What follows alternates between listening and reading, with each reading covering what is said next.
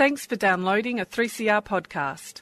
3CR is an independent community radio station based in Melbourne, Australia. We need your financial support to keep going. Go to www.3cr.org.au for more information and to donate online. Now stay tuned for your 3CR podcast. And a very warm welcome back to Solidarity Breakfast. A left response to the major developments in capitalism. What they trade in is not wheat. They trade in famine. A little dose of revolutionary optimism. I think it's really important to sort of express solidarity globally. It really is a deal by corporations, for corporations. The union forever defending our rights. Down with the black leg. If you think the ABC's left wing, don't listen to this program. Solidarity Breakfast, 7:30 to 9am Saturdays, 3CR 8:55am, streaming and 3CR digital, podcast or audio on demand. And of course, the website solidaritybreakfast.org.au. Solidarity forever. Good morning, everybody. This is Annie for Solidarity Breakfast, and this week we are going to talk about homelessness. It's the beginning of Homelessness Week, Awareness Week, and of course with COVID that's become an increasingly horrendous situation with rents all across the country going up as... as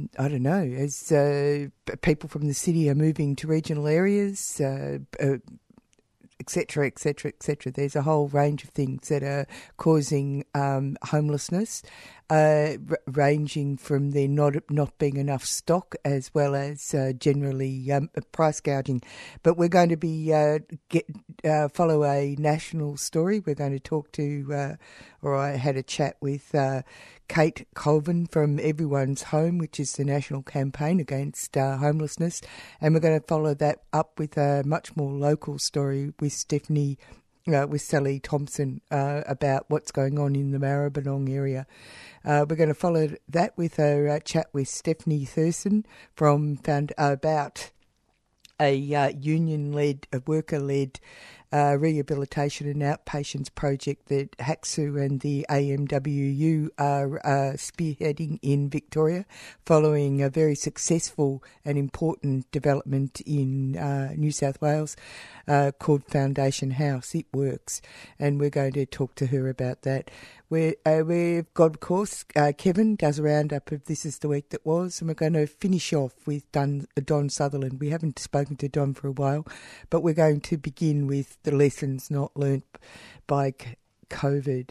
And you're on Solidarity Breakfast with Annie. Victoria, to keep us safe, we know what to do.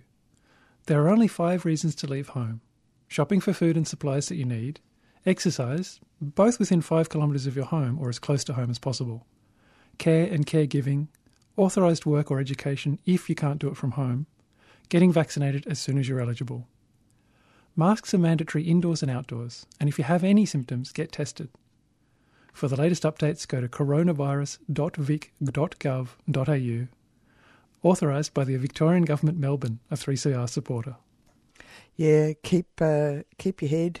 I hope you're all feeling a little bit safe at home, if you've got a home. Now, I spoke to, as I said, Kate Colvin, who's the spokesperson for Everyone's Home, which is the national campaign against homelessness. They sent out a message saying that there's a rental crisis for COVID essential workforce, with 87 of Australia's 104 geographic regions showing that people who are essential to the servicing of our community, especially obvious during COVID, all those supermarket workers, all those carers, all the people who are driving the trucks, all that sort of stuff, they're finding it really difficult to find rent, to pay their rent in areas at a reasonable rate, with at least 1/3 of their weekly income going towards their accommodation, and they're also having to travel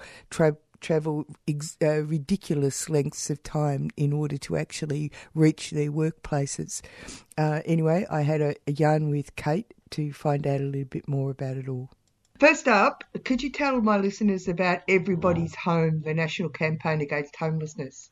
Sure. So Everybody's Home was started in 2018 because a whole bunch of community sector organisations were worried that the government just wasn't listening about the impact that lack of housing was having on people. And, for years they haven't properly increased investment in social housing and also haven't made changes that are needed, like negative gearing reform and what have you. So it was decided that a different tack needed to be taken to better connect the public with these issues. And so we created the Everybody's Home campaign to really raise the profile of the issue, but also give the public a way to get involved through digital actions and stuff. So all of the listeners can, if you go to everybody'shome.com.au, you can, join up and then be actively involved in calling on government to do a better job about the housing crisis.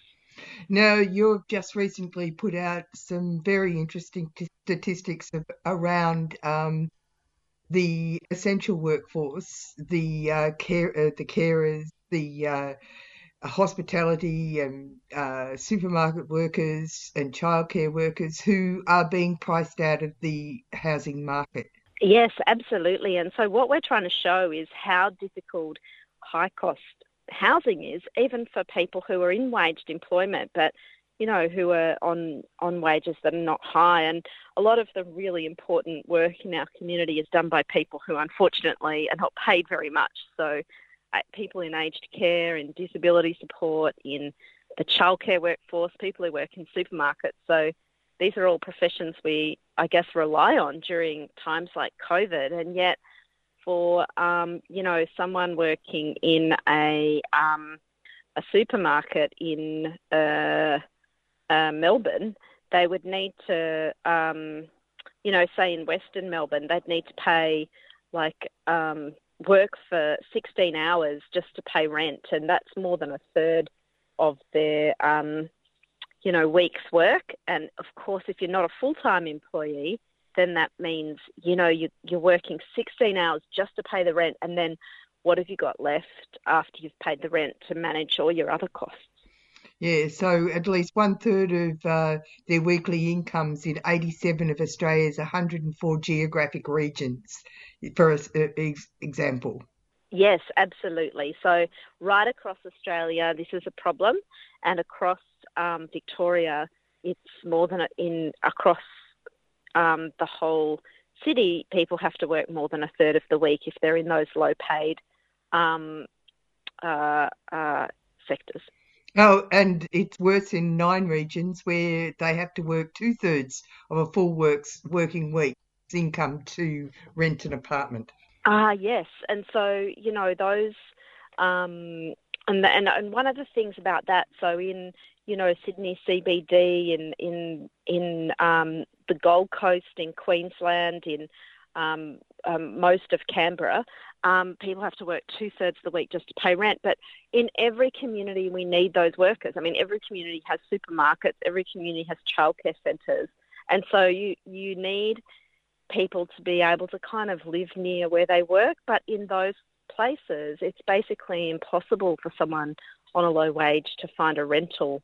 And there's a lot of other communities, where people have to, pay like half the week's wage just in rent. So what we're trying to highlight is that there's just not enough affordable rentals, in the market, and the government really needs to be investing in more public and community housing so people have options when they go looking for a place to rent that they can afford. Now, when you looked at these figures, you found this right across Australia, every state.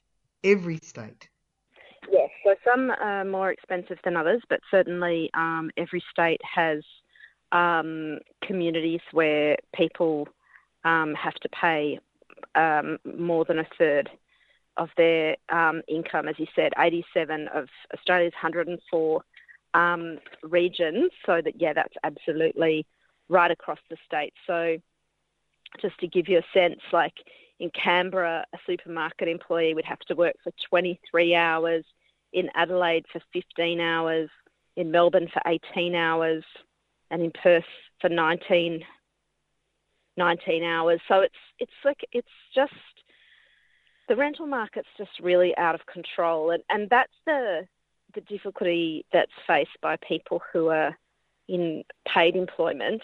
But for people who are out of work, it's just like the rent can be more than what they actually get in Social Security payments. So it's just basically impossible for them to afford a rental.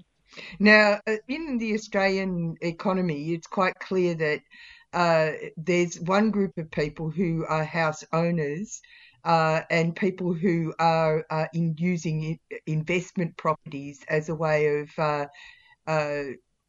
covering themselves instead of superannuation. There's a whole system within our and in the last election, in fact, the Labor Party went to the electorate with a changed negative gearing approach, which would have had some effect on this, but it was rejected by the electorate. Do you think it's because people don't really understand that if there is public housing and social housing, that in actual fact this would have an effect on the rental market? Look, I think the results at the last election, why that happened, are kind of complex. And I don't know that the people did reject the negative gearing proposed reforms. They seemed like they were sort of pretty popular. It was maybe some of the things around the franking credits that got like some bad press. But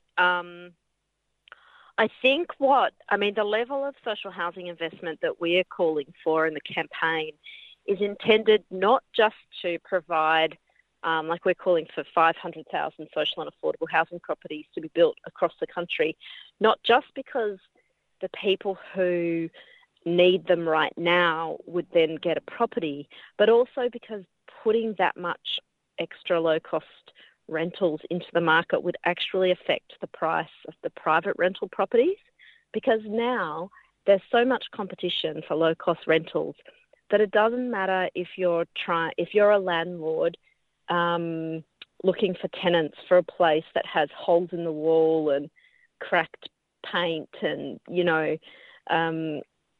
stove that doesn't even really properly work. There's lots of places around that are like that, but they'll still find tenants because people are really desperate.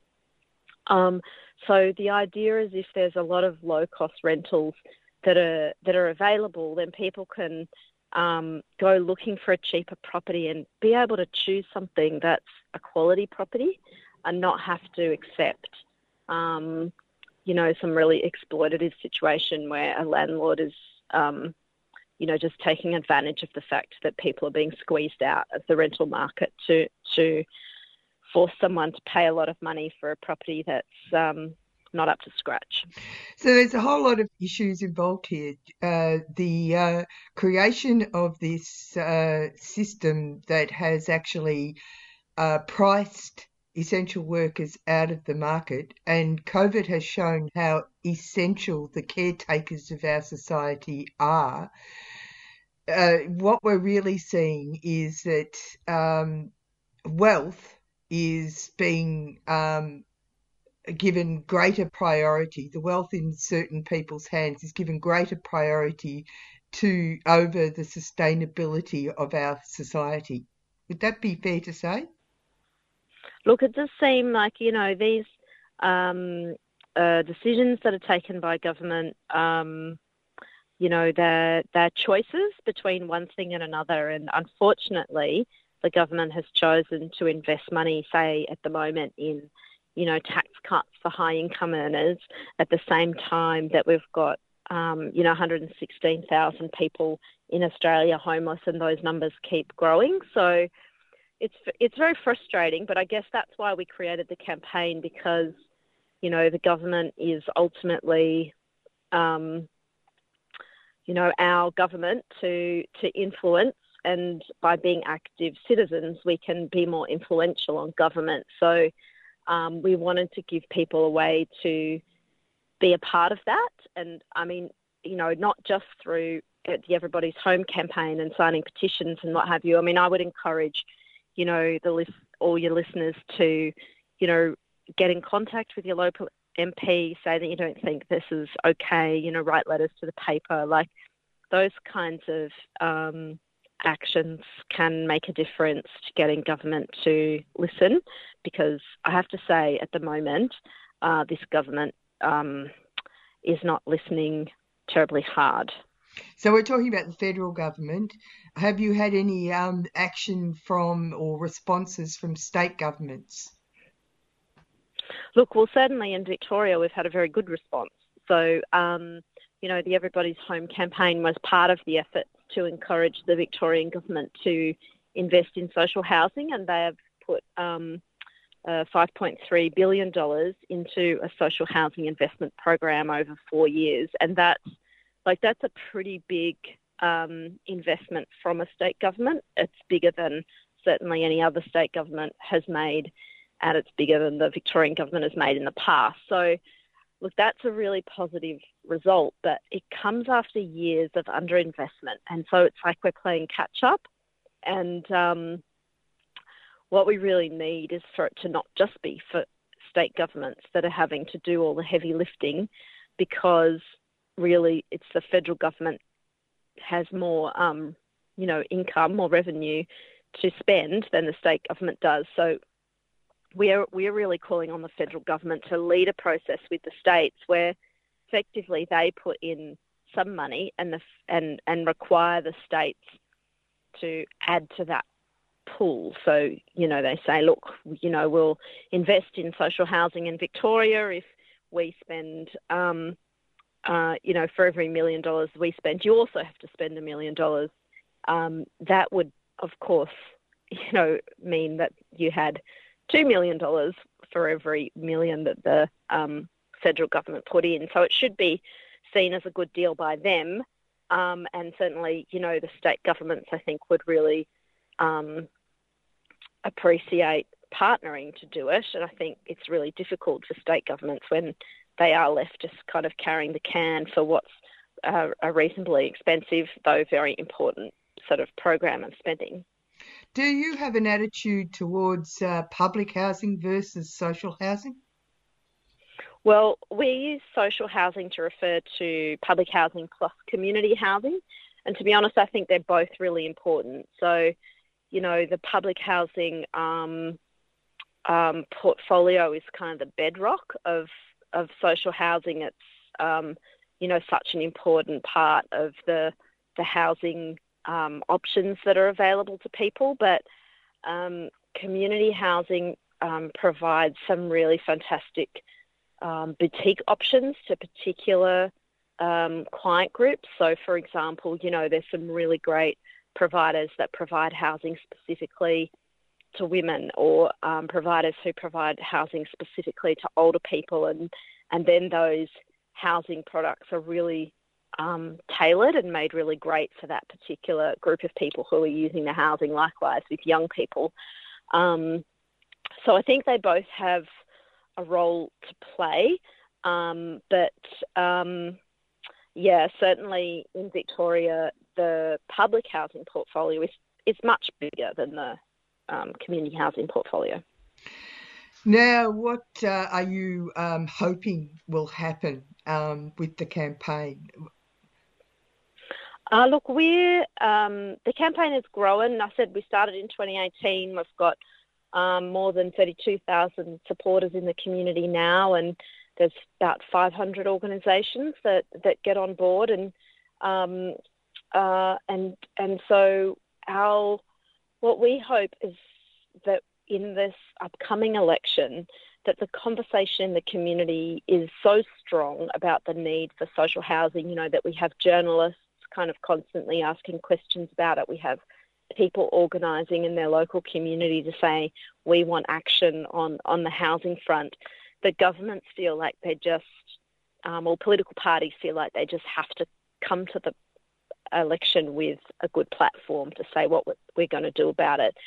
And I think that is quite likely to happen, partly because, the issue is actually really fierce in a lot of quite marginal regional electorates. So right up and down the coast in Queensland, right up and down the coast in New South Wales, people have moved out of cities to those communities, and the rental markets are under immense pressure. They've had, price rises of 20% and more, and vacancy rates are at 0.5% in a lot of those communities. So a lot of really ordinary workers, like even, mid-range workers with reasonable incomes, can't find housing. And I think that starts to really shift the dial on the degree to which the government is likely to act. So, we hope that will make a difference, but certainly the activity of, like, all of the citizens who are involved in the campaign makes a difference as well. So we are looking forward to seeing some positive action. Look, another issue that's really been really hot this year is the issues around women's safety and gender equality, and particularly in the context of the federal government having some PR crises in that space. And so, look, we are really focusing on the need for housing for women and children fleeing violence. Currently, thousands of women each year flee situations where they're, in a violent home, leave and end up homeless. And that's really devastating and in many cases results in women feeling like they've got no option but to return to a violent home. And so we're really calling on the government to step up and provide housing, particularly in that circumstance, and hoping that they, at this time when they are looking like they want to show that they care about these issues, put the effort that's needed into providing housing so that women can be safer.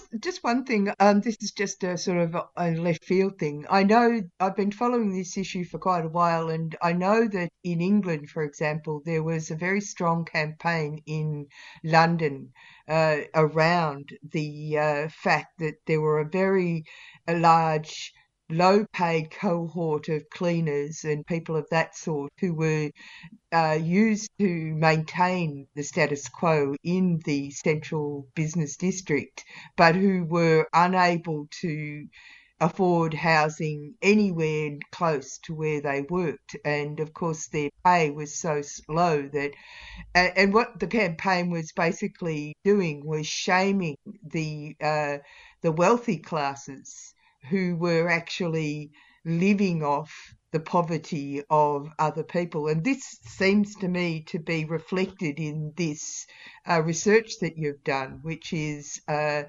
essential workers having to bear the brunt of maintaining a status quo for another class of people in society. Yeah, look, and that is very much the case of what happens in particularly the bigger cities like Melbourne and Sydney, where low-paid workers often have to travel from cheaper outer suburbs into the inner areas where they work. And, because if you're working in a childcare centre in, Fitzroy, you're unlikely to be able to afford to rent in Fitzroy. You have to rent in, somewhere that might be an hour's travel away on public transport or even more. So I think that situation that applies to London also very much applies to Melbourne. Mm. And this gives another side to this so-called the fair go and, the jingoistic catch cry of the Australian way and all this sort of stuff. It's really shameful, actually. Oh, look, absolutely. And I think, there's a lot of research that shows, and I think also people's just sort of common sense about it is that, we have much stronger communities when we all, when you have a range of people from diverse, all sorts of diversity, diverse incomes, diverse backgrounds, diverse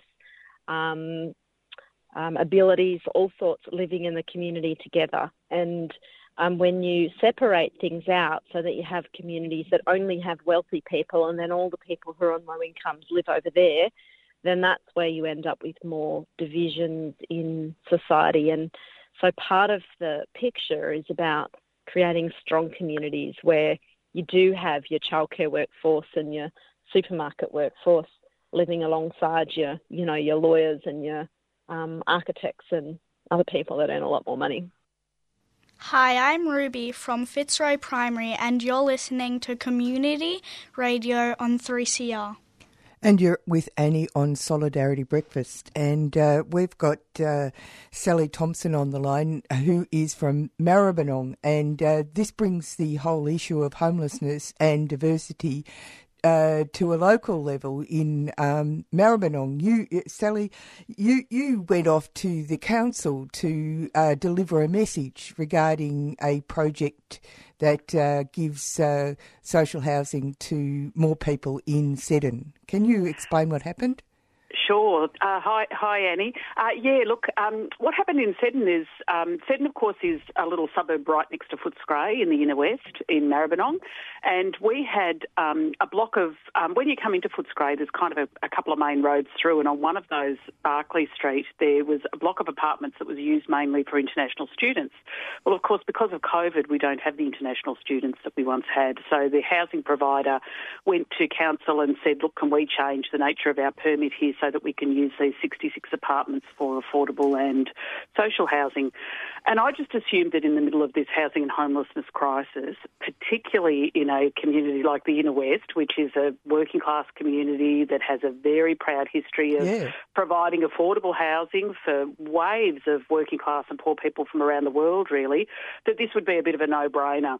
And I was pretty stunned when I was sitting on Facebook one night to see the Socialist councillor on Maribyrnong, Jorge Jorquera, posting that council had voted against this change to the planning regime,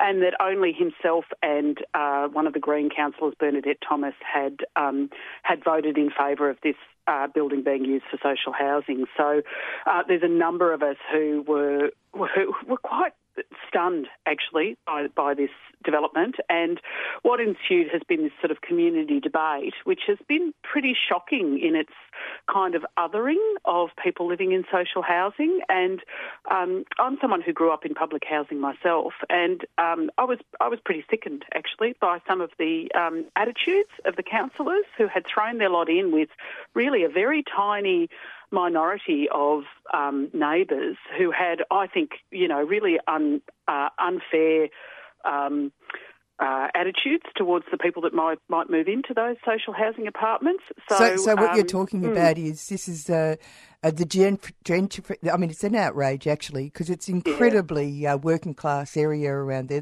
It's built on the blood of working class people. Absolutely. And it's all about gentrification, and what they're saying that these people aren't good enough to be living with them. They're trouble. Yeah. Oh, look, I think one of the things that really horrified me about this was just the hypocrisy. I mean, the neighbours complaining live in what they call workers' cottages, those little inner west workers' cottages. The clue's in the name, for God's sake, and also converted warehouses. Now, and what was really revolting about it was that a lot of the councillors were saying things like, oh, it's not that we don't support social housing, it's just not an appropriate spot for it. Now, this is an area right next to Footscray Station, right next to all of the services of Footscray, health and welfare and whatever else. It's on a main road, for heaven's sake. It's not in some little pocket of Sleepy Hollow, If poor people can't live there, then really they can't live anywhere, So there was this kind of faux debate about, oh, it's not that we don't support social housing, it's just that we want them to have the best, and that's not the best for them, which was pretty, pretty transparent, I have to say. Mm. And it obviously flies in the face of a need for a diverse community. There's 3% of housing stock in Seddon is social housing, right? Yeah, that's exactly right. And I think that this is what was so stunning about it as well, is that the Inner West actually has a lot of social and public housing, but it tends to be concentrated in around the kind of Braybrook, West Footscray type area. Yep. Seddon just happens to be a little pocket that's gentrifying fast, and it only has about 3%. So one of the arguments that was put forward is, it's not that we're against social housing, it's just that we don't want too much of it congregated together. And ironically, this was the one part of that Inner West area that had very little social housing at all.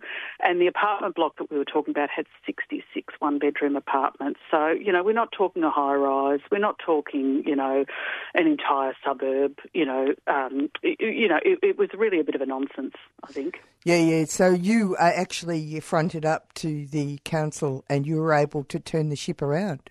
Is that right? Yeah. Look, myself and many others, I have to say. So we managed to get it went through council. The housing provider, who is a not-for-profit social housing provider, Unison, they appealed to VCAT, and then the council had another meeting reconsidering it on the basis of that appeal. And basically what myself and a number of others did was convince them to drop their opposition. Unison came to the party sort of to try and, cut through by offering to provide security guards 3 nights a week, Thursday, Friday, Saturday, which that alone, and ironically our mayor is in the media running around crowing about what a breakthrough this is for social housing and encouraging other councils to do the same. And one of the things, the battle's not over as far as I'm concerned, because this is a really worrying precedent that a handful of NIMBYs can shake down a not-for-profit, basically, and pressure them to provide private security to meet the irrational fears of a handful of neighbours, Wow. It's a really worrying precedent, and I totally get why Unison did it, because they just wanted to cut through and they wanted to make they just wanted to move on and to meet the neighbours part way. But, my attitude to that is some of these neighbours have had capital gains increases of, hundreds and hundreds of %. If they're frightened of their neighbours, maybe they can pay for private security instead of expecting some poor little not-for-profit, to take money that should be spent to house people to pay for private security guards. It's a really troubling precedent. Yeah, it's really shameful. It's shameful. Yeah, it is shameful. So before I let you go, because this is a fantastic thing that you've done, there was basically a step-by-step campaign. It was the fact that you had a socialist councillor, wonderful step, that alerted people. Then there was the petition where you physically got people to look at the issue, and you educated people to understand what was going on, and they signed their name to this petition. And then there was you going to council and talking directly into their eyes to shame them effectively. Yeah, pretty much. I mean, I'm a bit embarrassed sort of being the figurehead of this, because a lot of people, were really passionate about this. And to get a petition through council, it has to have physical signatures on a physical bit of paper, which in, restrictions and the middle of winter is quite challenging. And, if they had have taken an online petition, it would have been many, many thousands of people, because I had just people on, contacting me randomly on social media going, how do I sign that petition? Can I meet you somewhere so I can physically sign it? People. I mean, the good news story in this is that the majority of people who we spoke to were horrified by this. It's not the Inner West that they know and love. This decision is not aligned. The councillors who voted against this are way out of line with the local community. I mean, people move to the Inner West because it's diverse, because it's affordable, because it has this phenomenal history. That we're all so proud of. I mean, and a number of people contacted council and made the point, because one of the things councillors said was that this social housing would ruin the amenity of the surrounding neighbours. And quite a few people, including myself, contacted council and said, well, what about my amenity? What about my right to live in this diverse, wonderful, working class community that I love? What about my right to have it not changed into this bland, middle class enclave, what about my amenity? This is the community I love. This is not okay. So it's been quite heartening, the response, actually. Thanks for talking to us, Sally. And no worries. More strength to your arm. Oh, thanks, Annie.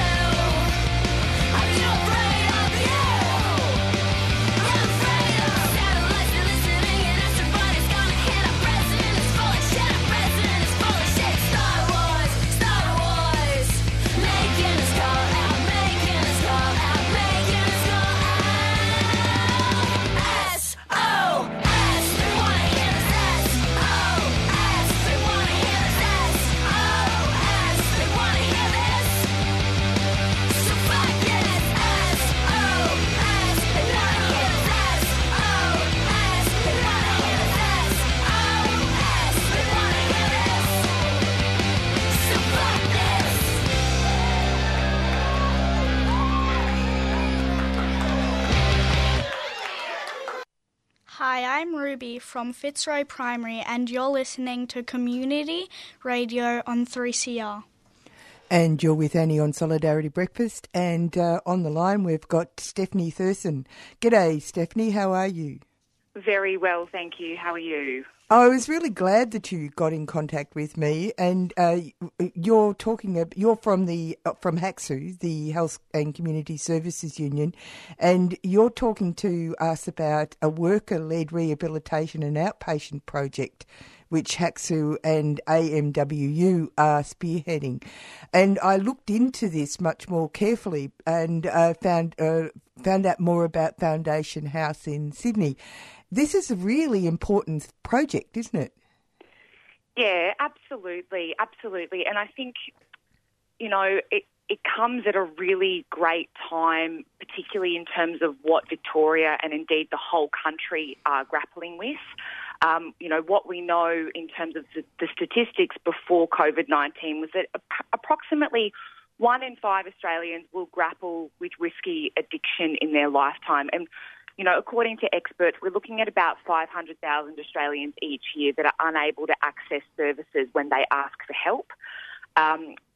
What we know too is that services for the most part are unaffordable, the public beds not available, or the waiting lists are too long. So we see this as a really great alternative for working people to quickly identify that they need help in the first instance, but access their help in a timely, affordable manner as well.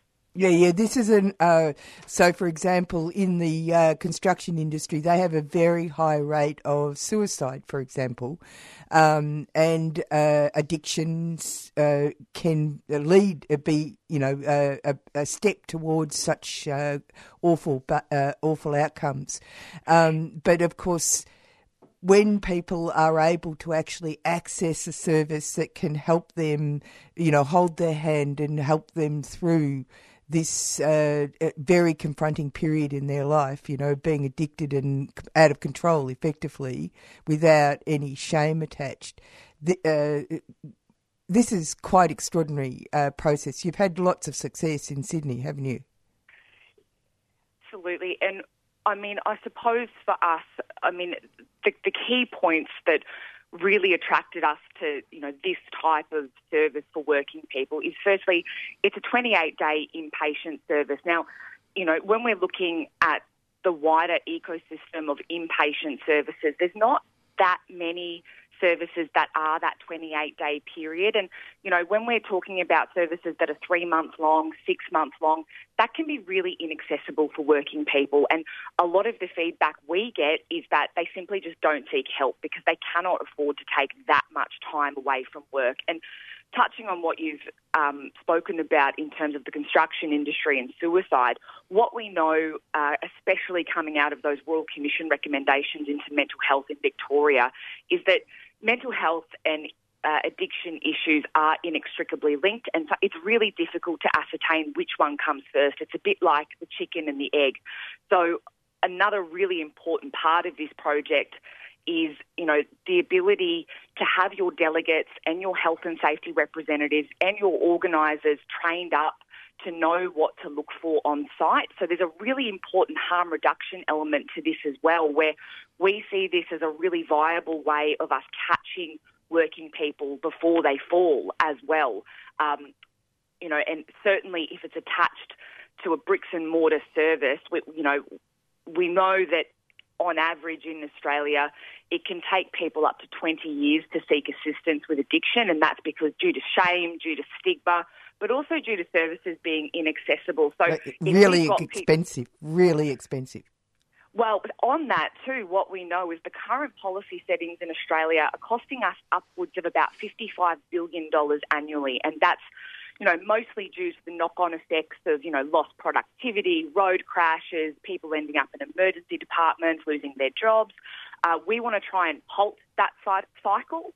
And also, for us, it's a no-brainer. We know that for every dollar invested into rehabilitation, the community saves $7. And for every dollar invested into harm reduction, the community saves $17. And, in this really challenging economic period that we find ourselves in, firstly, we think it's the best time to do it. But secondly, we know that the best rehabs in Victoria, and certainly this would be emulated across the country, are grappling with something really quite prolific in COVID-19, because social distancing means they can't take as many people. We know that the waiting lists they were already ballooning out before this pandemic, but that inevitably has gone through the roof with the pandemic. So, interventions like this, where workplaces are involved, where trade unions are involved, we think it's a really important time for the government to, let us have a crack at this down here. Now, tell our listeners what this crack is. Tell us about it. It's a really interesting project. Yeah, so our main ask to the government at this stage is a piece of Crown land to be given to us on a peppercorn lease. So at this stage, we're not really even asking for funding. We're just asking for a piece of land somewhere so we can initiate the process. The unions have been in constant consultation with the Victorian Alcohol and Other Drug Association, which is the peak body that sits sort of above all of the rehabilitation services in Victoria. I'm really pleased to say that Odyssey House have agreed to auspice this project and the land because, we very much acknowledge that we don't know how to run a rehab. We just know that working people need this service. So, that's really important as well, because that means we'll be giving the best practice service for working people. What we're planning to offer is a 28-day inpatient project with inpatient program with consistent outpatient support. And I think, look, the key part of this really is that, it's predominantly we want this to be funded via enterprise bargaining agreement clauses. They've had really great success with that in New South Wales. And what that means is that, once you do that, businesses are involved, and businesses are seeing really, really great outcomes from being involved. And look, the best part of this for me, and it's the thing that really made me fall in love with the project when I went up to Foundo to visit, was the Wednesday night relapse prevention barbecue. Now, what that is that all of the current intake of clients cook this big feast, they break bread together, and everyone who has been through that process has successfully gone back to work. They all come, all of them. And when they told me this, I was expecting 30 people. And when I was amazed. It was beautiful. There was about 120 people there.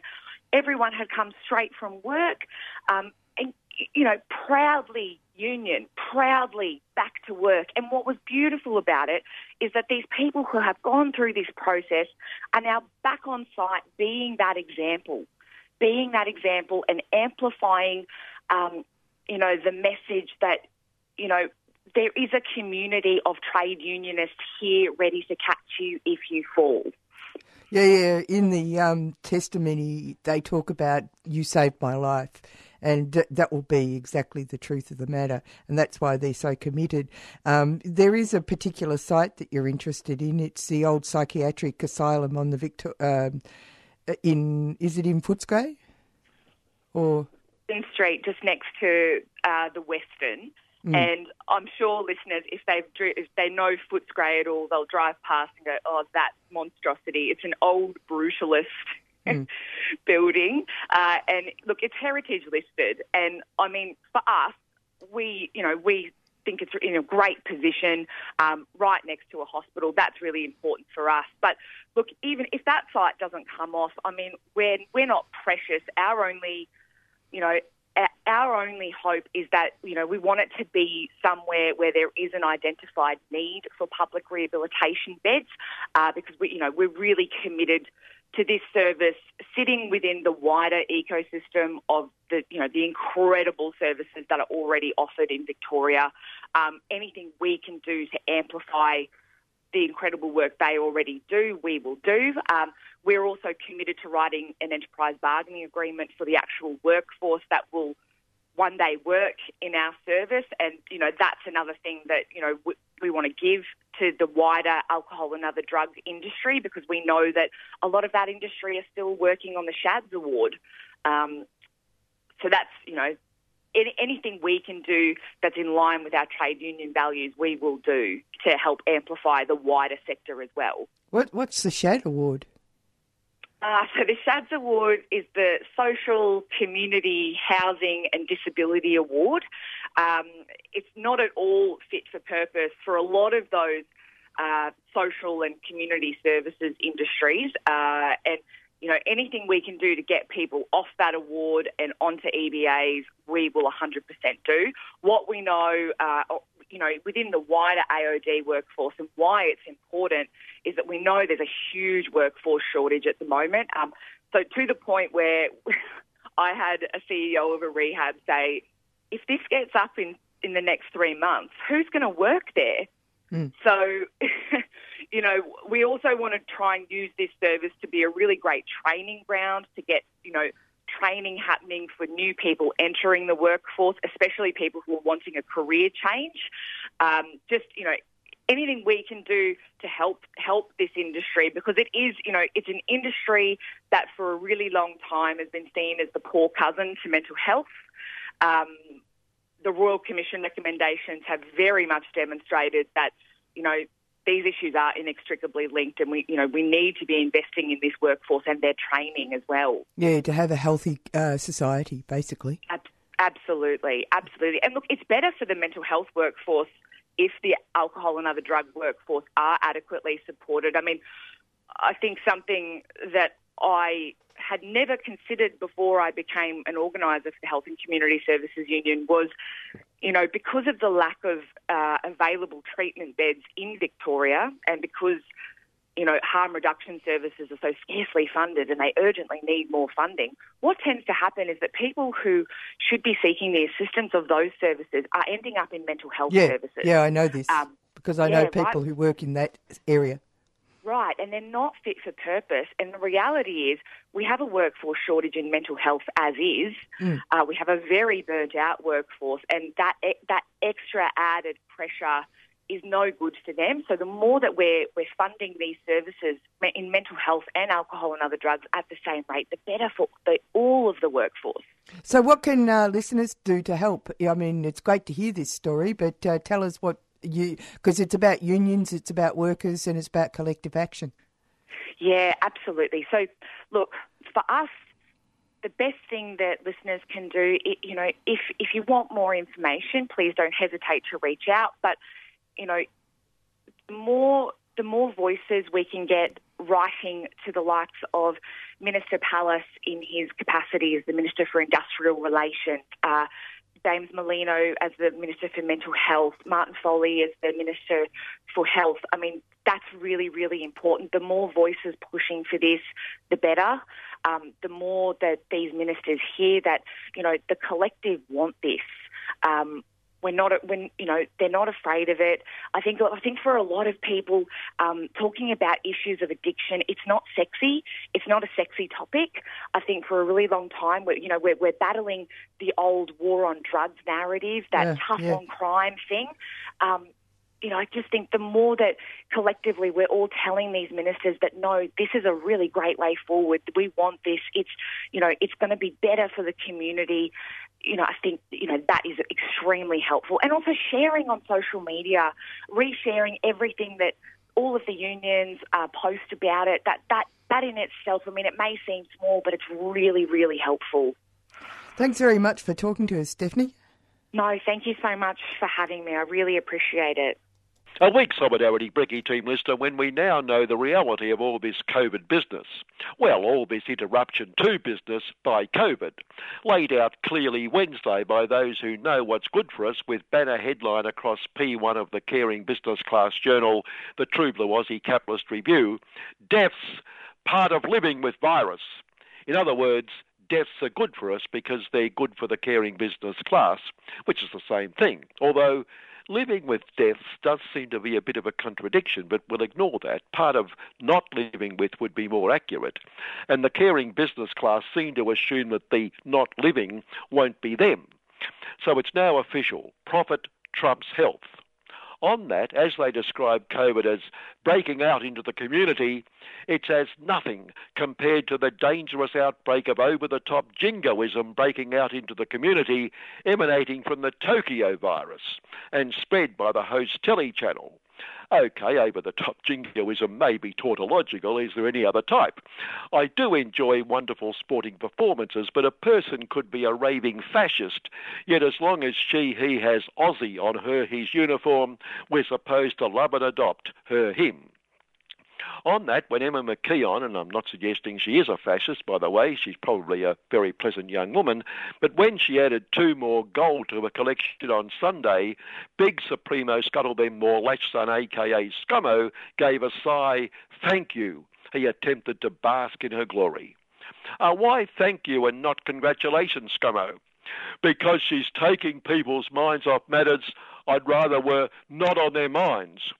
Like even the Lord Rupert of Wapping Sin, highlighting that True Blue Aussie may have been 4th on the gold table, but thanks to Scuttlebem and the team's super efficiency, we are 78th on the vaccination table, which doesn't matter because we now know we have to die with it anyway, or live with it, which means dying with it. And up where people are sadly dying with it, nonetheless, a survey of who's dealing with all this better saw the headline, "Voters rate Berridge Lockerman over Big Supremo."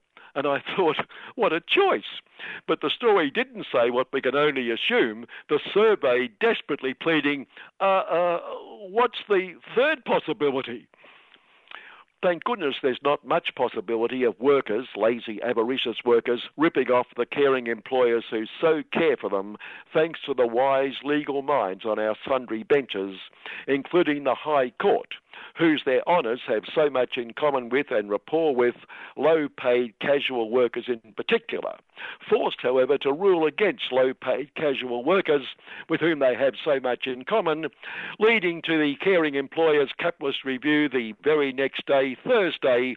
High Court backs freedom of contract, double-dip casual pay thrown out. An appeal by caring employers joined by their caring business class government against a federal court ruling that a casual worker was entitled to paid leave, because caring employers and Scuttlebem and the team know that is double dipping. Casual workers receive allowances for all the things they miss out on in the lowest of low pay most of them get, don't they? And we all know no caring employer would dud them and not pay even the lowest of low what they are entitled to under the caring employers law. Anyway, it's now official they're not entitled to paid leave, sick leave, superannuation, under amendments drawn up for the government by a former Fair Work, no longer Work Choices Just Looks Like It Vice President, who resigned in disgust at the way industrial law was so biased toward workers. God, imagine some of the decisions if it wasn't.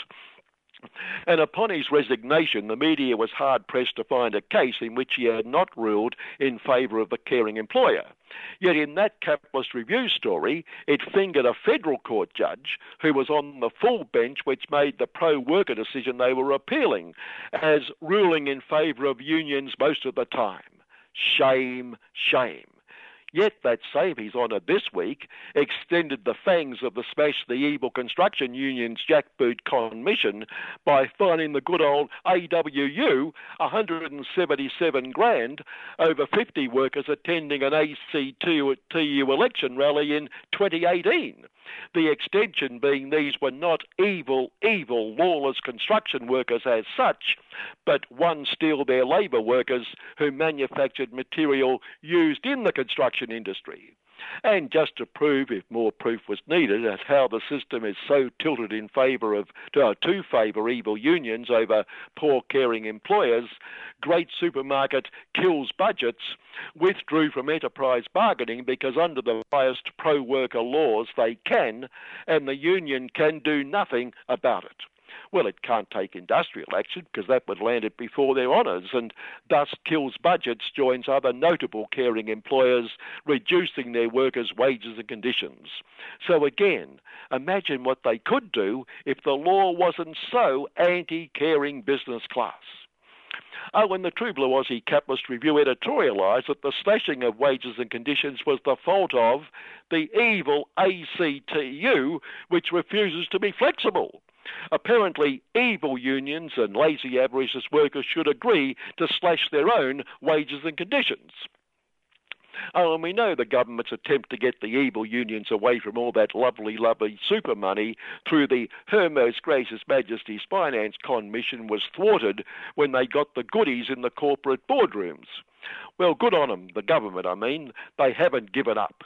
They've established an inquiry into the impact of evil union super funds on competition in the capitalist system, led by former Institute of Public, very, very private affairs Polly Tim Will-Get Union son, with big economic guru Josh Friday Icebergs ordering it to concentrate on the industrial super funds. Now, also last week we mentioned how at least $25 billion was ripped off by caring employers who didn't qualify for JobKeeper. And following the relentless attacks on the poorest of over so-called robo-debt, where they hadn't ripped off, we were laying odds on Josh being as relentless in demanding these caring employers repay the debt. Well, again, I hope you took the odds, because the same day Josh urged an inquiry into the union super funds, he, yeah, you guessed it, announced he would not allow a review into the JobKeeper rip-offs, theft of public funds. Goodness, we should be rolling in money, shouldn't we? Oh, and Tim, apart from conducting his totally neutral, unbiased review of evil union super funds, also attacked the Her Most Gracious Majesty's Commissioner Haynes for sermonising in recommendations that make life oh so difficult for the poor finance industry, just because he found the poor finance industry made life difficult for everyone else. Recommendations the government is almost exponentially watering down. I find it very frustrating that a lawyer hands down a tablet that's equated to a Sermon on the Mount on the future direction of an industry. Poor Tim was aghast. Still, I'm sure he won't attack the lawyers on the High Court bench for their decision this week to prevent evil double-dipping. That should make him very happy. Just to cheer us up a bit more, a bloke called Daniel Hale, a guy called a former US of the UN of the US of the world trained killer, whose job was to finger targets for the drone program, a button pushed in the Pentagon, wiping out Afghans and Pakistanis and whoever else around the world the US of doesn't like, the odd wedding party and social gathering, a trained killer who saw the light and realised lots and lots of people over and above the people the US of doesn't like were being wiped out in these attacks. Thus, he leaked information to a journalist, became an anti-war and civil rights activist, and naturally got charged with exposing the US ob's war crimes. And this week was sentenced to, I think it was 10.5 months. He could have got 10 years, so perhaps he can consider himself lucky, as he could not, under the law, plead not guilty, because there's no not guilty in matters where you expose US ob war crimes and massive cover-ups of the slaughter of innocents. Now, I raise this because there is also light at the end of.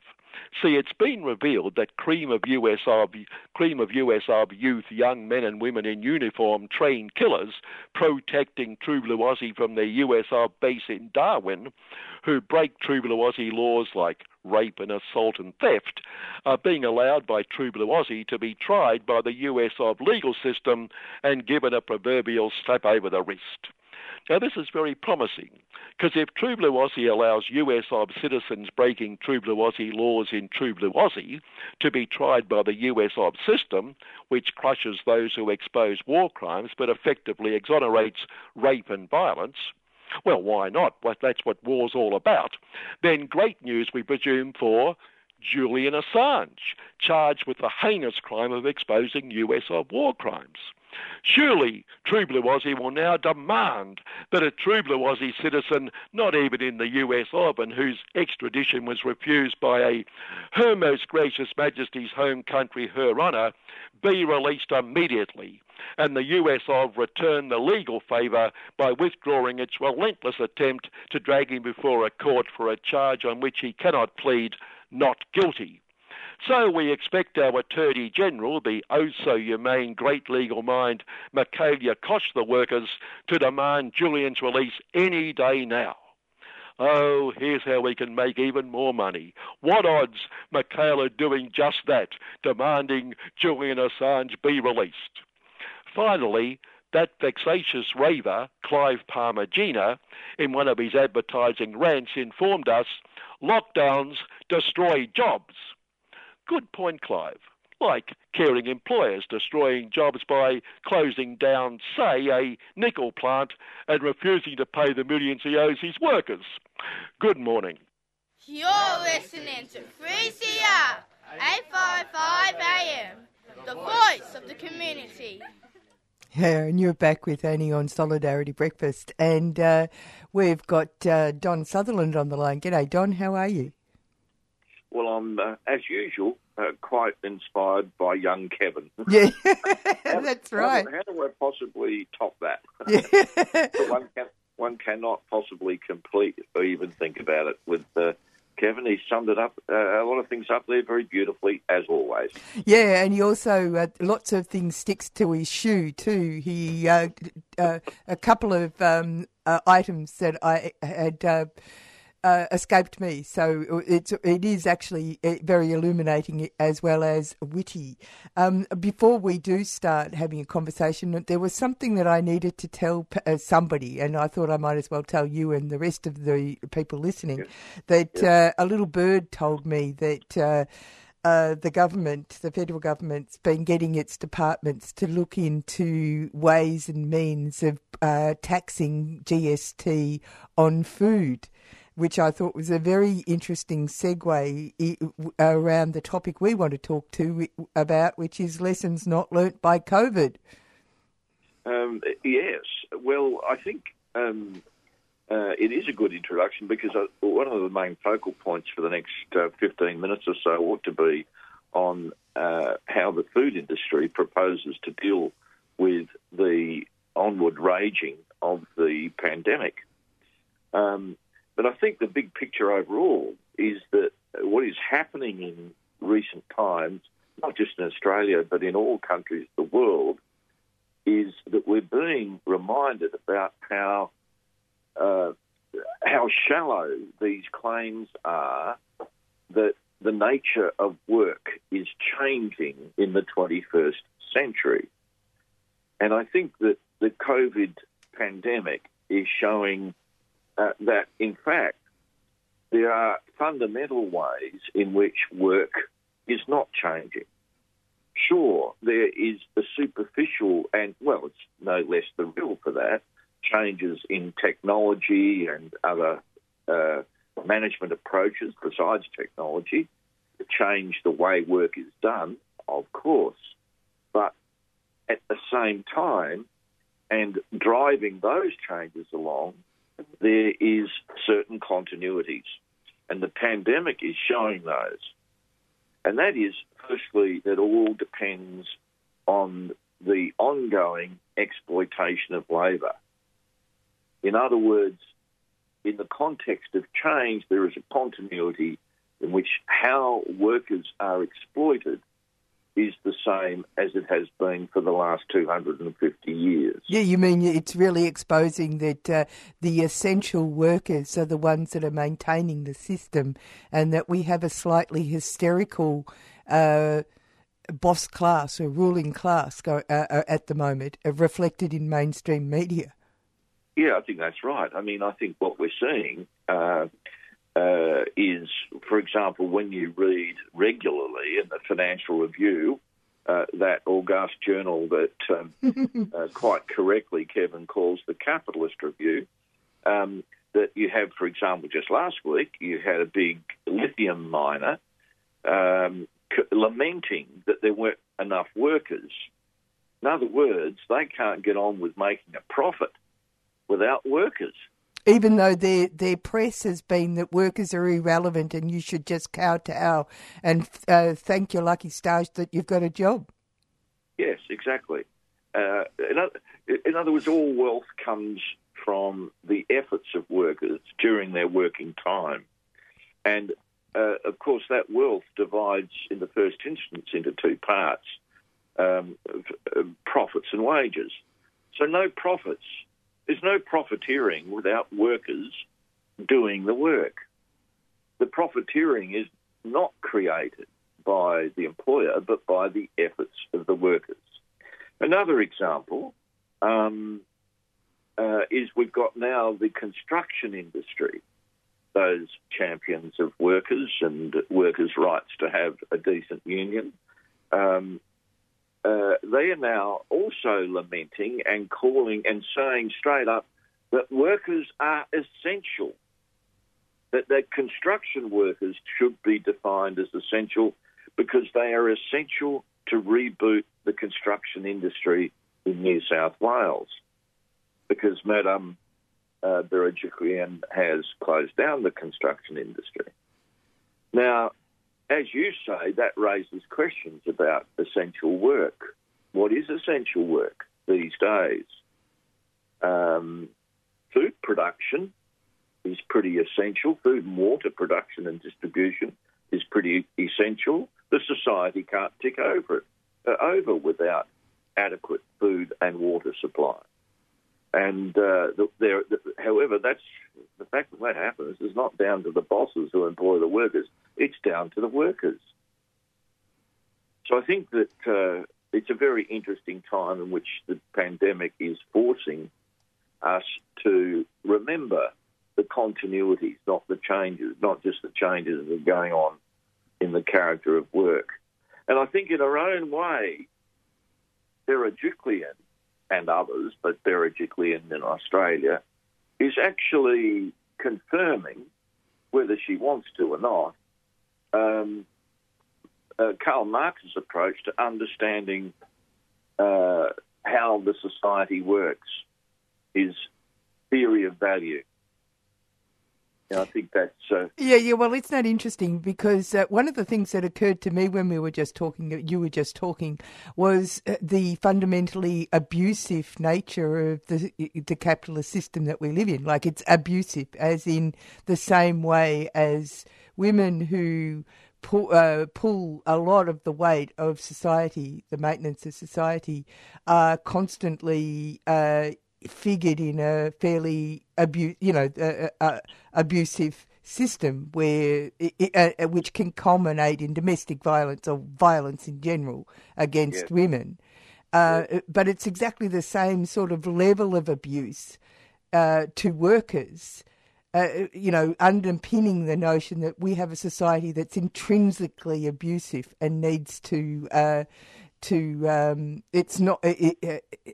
And that is exposed to all people, all workers, and it needs to be exposed, or it is exposed in this ongoing onslaught around insecure work and low pay for people who are absolutely essential to the running of the system.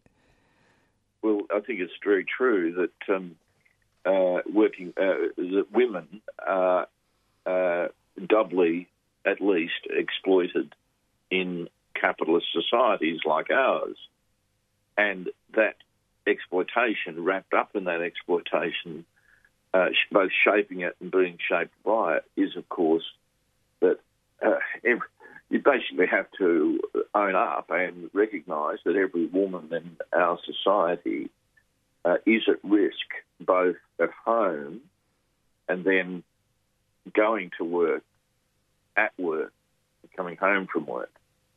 The risk or the threat or the overhang of violence against women is there, and that is no less so in the journey to and from work, and also while being at work, which is why I think it is entirely a major and significant development that our small union movement is taking the prevention of harassment and violence at work as a significant bargaining issue. Clauses that do that are very important. I think that's one dimension of one of the major crises that are happening in our society right now. This crisis where 50% of the population are not safe in the society. The reinforcement if you like, of that is in the nature of exploitation when any worker is at work and any group of workers is at work. So do you think that COVID is really exacerbating all the issues that were already there? A little bit like when the tide goes out, it exposes the rocks. Yeah, I do actually. One of the main messages that enable the capitalist system to continue on the basis of some degree of consent is that the heroes of that system that make it happen and make sure that all of us can live relatively contentedly are the employers, big corporations. They do such wonderful things, including in bringing in new methods of production and distribution. That isn't it all so wonderful for us? But what COVID is showing is it's not true. They are not essential. They are not essential for the. Don't tell them that, Don. Don't tell them that they have a crisis of personality. Well, I'm interested in workers working this out because so many workers fall for this. They have an instinctive sense that there's something that is not quite right about that message. But overall, one of the problems is that the system ensures that workers fall for it as well, even though they are doubtful about it. And so, but the reality is that what the pandemic is showing, including the mutations still to come will continue to show, is that the daily or weekly or annual reproduction of society depends upon workers, not employers. And that raises all sorts of exciting possibilities for the future and potentially, and also raises desperate messaging from mass media and employer messaging and so on that must disguise the fact that workers are the ones who reproduce the society. So when we come to essential workers, what is an essential worker these days? How essential, for example, are the human resource managers in a public hospital relative to the cleaners, who are the lowest paid, if not very close to it, in a hospital, but who are the real front line of keeping a hospital clean and safe. And how essential for that most essential of workers in a hospital, the cleaner, how essential is their access to the food and water supply that comes from workers in those industries? Are they essential workers? Well, of course they are. Still just to be a little bit provocative, and I think about this every time I see 6 or 7 coffee shops within 50 metres of each other on a street. How essential is a barista as a food supply workers? I'd like to be convinced about that. Well, there was a saying after 2000, the downturn, that there would be a cappuccino-led recovery. Yes, well, I'm sort of a desperado for a decent coffee myself. I'm very fussy about it, but for my sins. But the point I'm trying to make is that there is essential and essential, but in fact there's a network of essential workers, and each together in the sense in which they cooperate, even when they don't realise they're cooperating, they are making our society possible on a day-by-day basis, even though it's an exploitative society which is built around the exploitation of those workers and, of course, the hyper-exploitation of nature. Yeah, well, it's interesting. Someone was telling this is a slightly oblique thing to say, but someone was telling me this very interesting story about how when the Twin Towers were struck, that it was found that some people were in the building and continued to work at their desks and send emails right to the point of collision, almost as if they didn't accept the fact of the reality around them. I mean, if they'd run, they probably would have survived.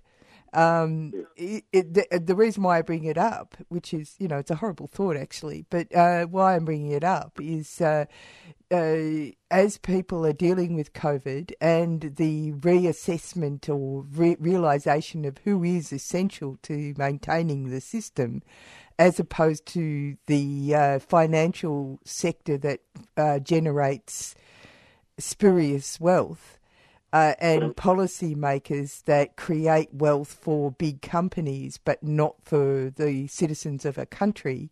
Well, let's look at a contemporary example of what you're saying in Victoria right now. Yeah. SPC, a couple of days ago, the food canning production company in Shepparton, employs about 500 people. It announced that every worker who employed there, it would be mandatory, which is a soft way of saying it's compulsory that they be vaccinated, and that all of them have to have the first jab by September, and their program has to be finished by November. They're saying that it's compulsory to be employed there. Yeah. Now, SPC is owned by a joint venture between two private equity companies. They took it over from Coca-Cola's ownership a couple of years ago, although Coca-Cola in the deal continue to get a share of the profits that are produced by the workers, even though they no longer own it. Wow. So this private equity firm, now anyone who knows anything about private equity know that you're dealing with people who do not produce anything of value themselves. Rather, they appropriate the value that workers themselves produce at hopefully at a higher rate, so that they can accumulate more to make more. But the interesting thing is that in making this statement, almost certainly the SPC decision, they didn't consult with the workers at all. The workers found out when it was reported in the newspapers. Yeah, it's pretty outrageous, isn't it? It is. It's not just outrageous. It's a breach. It's probably a breach of Health and Safety Act consultation requirements. Yeah. And it's probably a breach. Almost certainly, I've just read it again. A breach of the consultation provisions, which are, relatively speaking, quite soft in the. But nevertheless, it's a breach of the consultation provisions in the enterprise agreement. It's also incredibly disrespectful. Without talking about the legalities, absolutely. Because after all, it's the workers who produce all the value. And yet there they are, treated like mushrooms, really, kept in the dark. And so we have a perfect example in the food industry. Essential workers really are essential workers because they're producing and setting off the distribution of food. Not even the Pope can pray without first having enough food and water in his system to do so, which is sort of my graphic way of explaining the point that is so important that we grasp. In addition, one of the unions, the main union at SPC, of course, is the Australian Manufacturing Workers Union.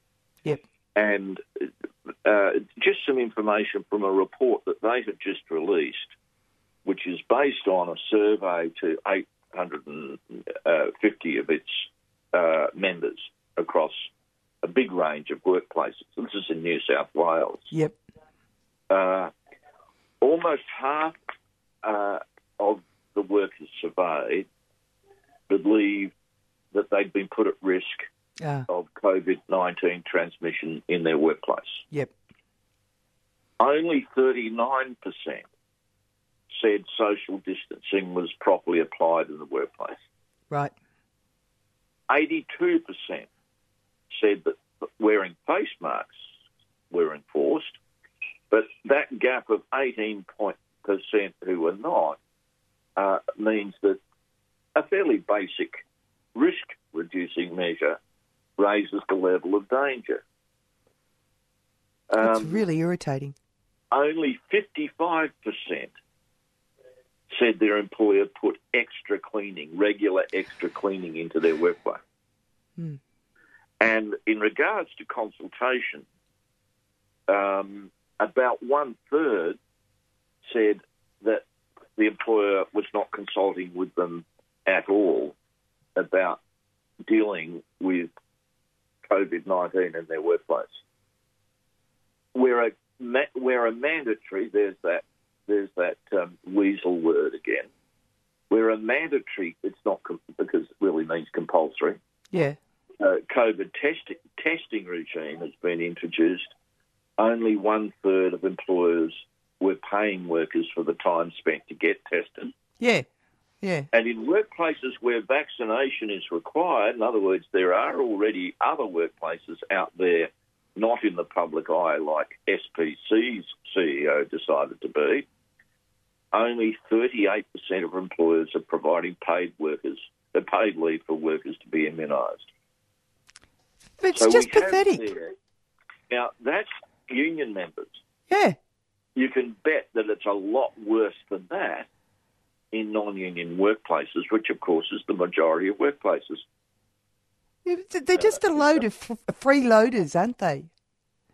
They are, indeed, and that is the heart of the system, that a small minority who own and control are able to freeload, bludge off of the majority. Now, without going into all the detail, of course, that's all in the context that the mass of profits relative to wages is rising, which means that the rate of exploitation of the workforce generally is rising. And I might say that some work I've done on this indicates and, raise this for confirmation from anyone else who's better at doing the work than me, but the indications are that the rate of exploitation of workers in the mining industry, so we're back to our lithium mine now, the rate of exploitation there is about 6 times bigger than the rate of exploitation in hospitality. Oh, God. Unbelievable. So now, and it's not good in hospitality. No, I know. Just speak to anybody who works in hospitality. It's pretty gruelling. That's pretty gruelling. All right, on that happy note.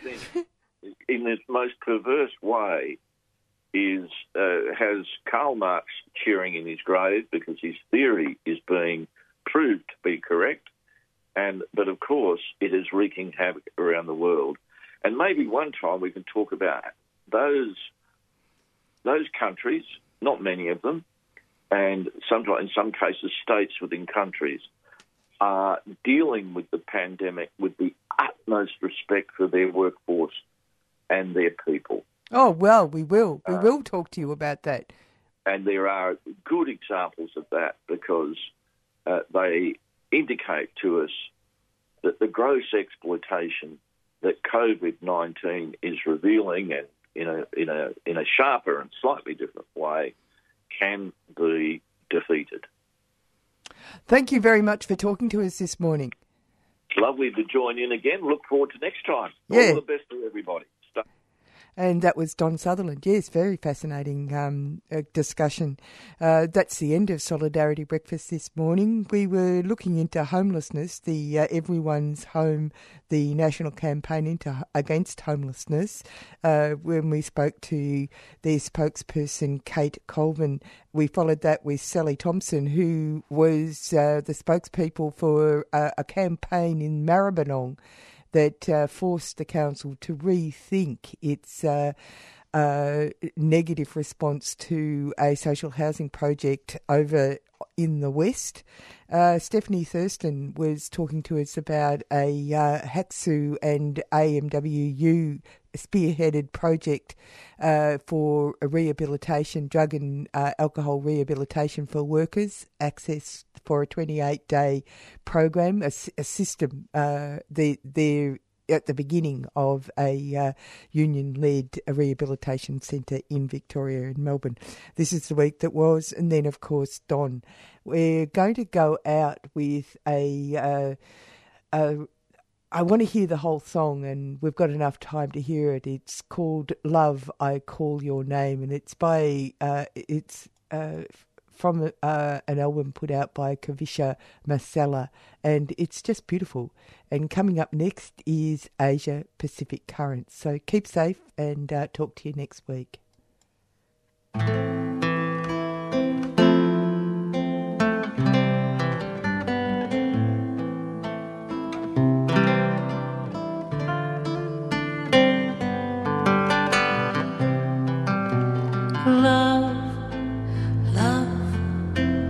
Love, I call your name, and in your joy I will remain. I call your name.